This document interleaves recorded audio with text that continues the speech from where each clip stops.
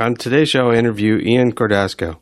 I start out by asking him about Betamax, a Python library for replaying request interactions, but we get into quite a bit of other stuff like Flake8, why you shouldn't have Java in colleges, and quite a few other topics. I hope you like it. I'm Brian Ocken, and this is the Python Test Podcast, a podcast about software development, software testing, and Python. I announce new shows on Twitter at Test Podcast, and follow me at Brian Ocken. Let's go ahead and get started. First of all, I ran across an article featuring Betamax, and I was curious and got a hold of you. And then you sent me that link with your 2015 PyCon talk. If anybody's not familiar with Betamax, what is Betamax? So Betamax is a library that will wrap up a request session and kind of swap out the adapters without telling you, so that when you make a request, it sees a request, it records a request. If it has data if it has a request that's already been made that looks like the request that's being made now, it'll replay the response. If it doesn't, and you're telling it to record new responses, it'll allow the request to go out to the network, talk to the server, and when the response comes back, it'll record it and save it for you. This is really great for testing because I've found that mocking out a response from a server, when you're testing a library or something else that talks to an external resource over HTTP, can be messy. And if the server changes its responses fairly often, you're hand editing mocked out data, and you have to do it fairly frequently. Otherwise, your tests are going to not represent reality. So Betamax makes it really simple because it just stores the recorded interactions in a file. And then if you want to just re-record them, you just remove the file and it'll recreate the file for you. And you don't have to really do very much work. You don't have to write out any of the data by hand. You're just using your library like you would. And the only thing you're doing is you're kind of like putting Betamax in the middle.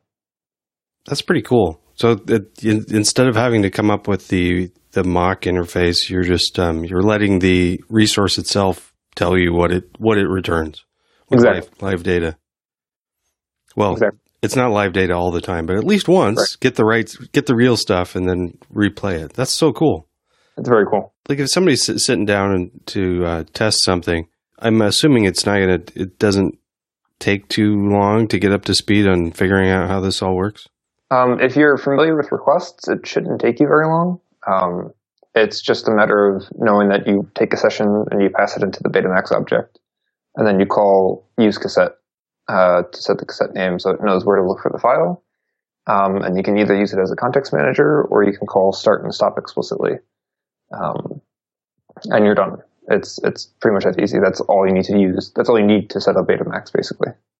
I guess the cassettes, that's what the recordings are called? Yes. Okay. Yes.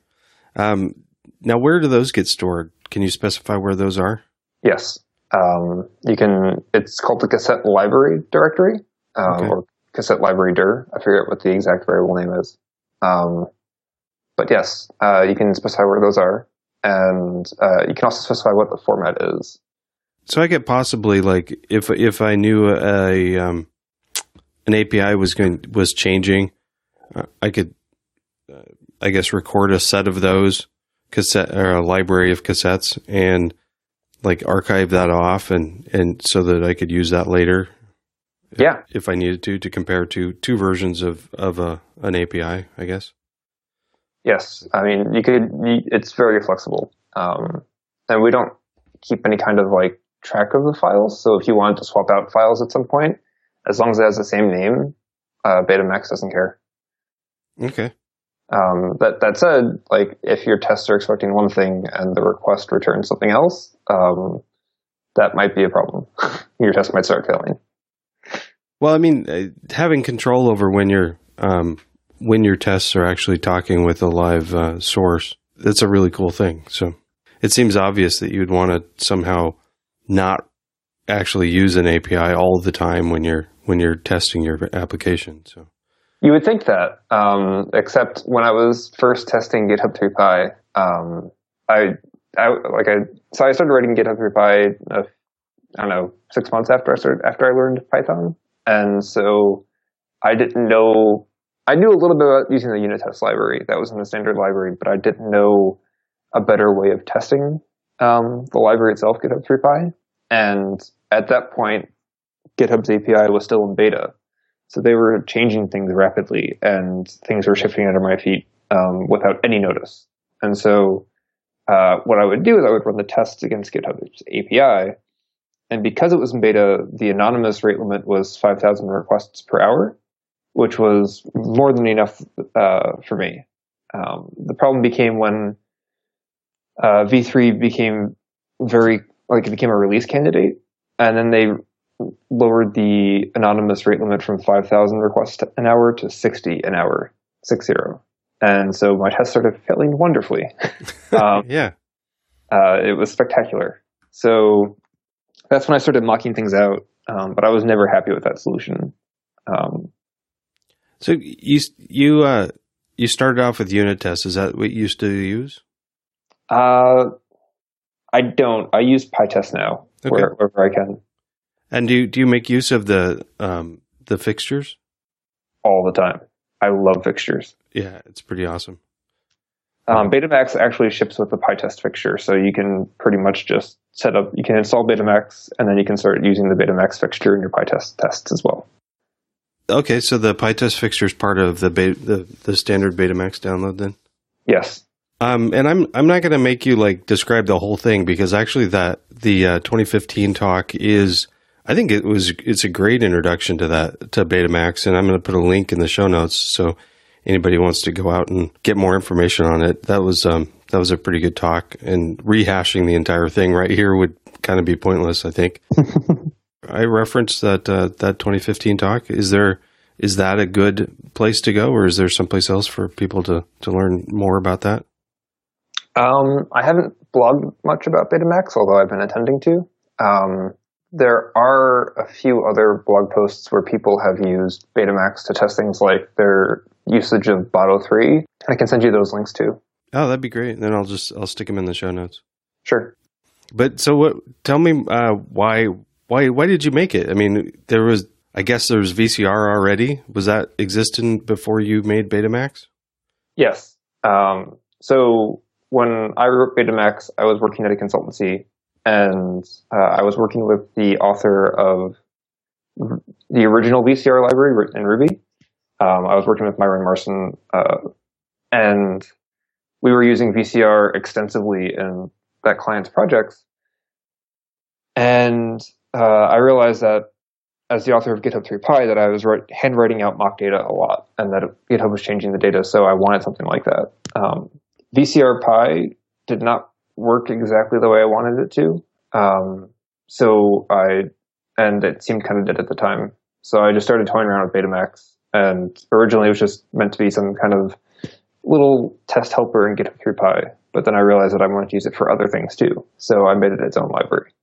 So GitHub 3.py, what is that? It's a little, not so little, library to interact with version 3 of GitHub's API. It wraps everything up in a nice little object model, and is meant to be, it was originally intended to be simple to use like requests, but GitHub's API is too large for that to be the case. Is it something that you're working on still to maintain Betamax or GitHub 3.py? Both, yes. Okay. Is this for your work, or is it a side project? So GitHub 3.py has always been a side project. Betamax was a side project. Now that I work at Rackspace, OpenStack, independent of me, this is not my fault, has started using Betamax for testing libraries. Cool. And so if bugs come up with OpenStack using it, I can fix them at work. Rewind a bit. And I usually don't ask these sorts of questions, but I'm going to go ahead and do this anyway. But how did you start up with Python, and how did you end up computer science background, or? I actually have a math background, but the college that I went to made us take one CS course, and I kind of fell in love with programming. I taught myself C, and then a friend of mine wanted to make a web app. So he gave me a Learning Python book by Mark Lutz. And that's a good one. I read about halfway through it, and I just started hacking away at stuff. And that was, I guess, 5 years ago. and it's always been kind of a for fun language. The consultancy where I worked at was a Ruby shop. It was a Rails consultancy. And working with Rackspace is the first actual Python job that I've had. The CS class in C then in your math program? It was actually Introduction to Programming with Java, and it wasn't a great class. And so while I knew I enjoyed programming, I did not know I liked Java. So I figured C was simpler. It's a simpler syntax. It's what the kernel uses, and I started hacking on that. I've come to appreciate Java, honestly. It's kind of nice. I have not come to appreciate Java. I think of it as one of those languages that they made up to try to get people to not take computer science. I guess it's better. When I started at University of Oregon, the first class they had us take was in Scheme, and Scheme or Lisp was common at the time for a lot of universities to try to get people to learn stuff. And they said the main reason was to try to get us to think in objects, and I think it was just to try to filter people out. My college now, it was actually the last year that I was there. So I got a bachelor's and a master's. The last year I was there, they started teaching Python in that intro course. So I don't think that was their intention. I think that they had been teaching Java like that for about 10 or 12 years, and it used to be that Java was the cool industry language that was easy to learn, but I think Java's grown to the point where it's not exactly great for beginning programmers. I guess I learned it late. I learned Perl and other things first, and just was offended by most of Java. But so you at Rackspace, do you said you have a Python, you use Python all the time now. So can you talk about what you do there at Rackspace? Yeah, of course. It's all open source. So I work on the private cloud team at Rackspace. Okay. What we do is we write Ansible playbooks to deploy OpenStack in a highly available manner for customers that it's either in their data center or in a third-party data center or in our data center. So we just manage the playbooks and other integrations and enhancements around OpenStack. I work on the playbooks. I work on OpenStack. I'm an OpenStack core reviewer for a couple of projects. And since I maintain a bunch of other projects in Python that OpenStack uses, if something happens with one of those, I can usually take some time to work on that too. You haven't been out of the university very long then. No, I got my bachelor's in 2012 and my master's in 2013. I was going to ask you about how much testing they taught at the university, but they probably don't teach a lot of testing in math. No, they don't. I don't think they taught very much testing in the CS program either, because most of my friends were CS majors, and I think in all of their assignments, the only testing they did was hand testing. Like, oh, does this work? Yes, it seems to work now. All right, send it into the professor. Yeah, it's interesting. I mean, in the industry, we kind of take it for granted that either some form of test-first programming or test-driven development or developing tests alongside of developing code is going to happen. The way it's taught, it's frequently like, well, let's teach people how to program, and then like, I don't know, maybe 3 or 4 years later, we'll tell them about testing. That doesn't seem very test-first to me. Is there anything else you'd like to plug or talk about? I guess the only thing I would like to plug is the fact that the Python Code Quality Authority exists, and it's collecting projects. So we have Flake8, Pep8, McCabe, Pylint, Pylint's Asteroid, PyCodeStyle, which used to be called Pep257. Okay. I'm going to back you up a little bit. The Python Code Quality Authority, is that right? Yes. Tell me more about this Code Quality Authority. So I started it because about a year ago, we wanted to move Flake8 off of Mercurial and Bitbucket, and it didn't feel right to me to just move it to my personal account because it wasn't my project that I started. So in the vein of the Python Cryptographic Authority and the Python Packaging Authority, which were kind of half serious organizations, I made the Python Code Quality Authority because I already maintained the code quality mailing list at python.org. And so when Pylint was looking to move off Bitbucket and Mercurial to GitHub, we actually talked about adding that to the Python Code Quality Authority, and we moved PEP 8 and PEP 257 there as well. And since I was already the maintainer for McCabe and a few other things, I've also moved other related projects into that since then. Wow. You've actually done quite a bit for the Python community in just a handful of years. I guess. I think it's cool. So you did Flake 8, right? Is that? I mean, maintain it. Tariq Ziad, I think I'm saying his name correctly. He's the one who authored it. And I took over maintenance for him, I guess about 2 or 3 years ago.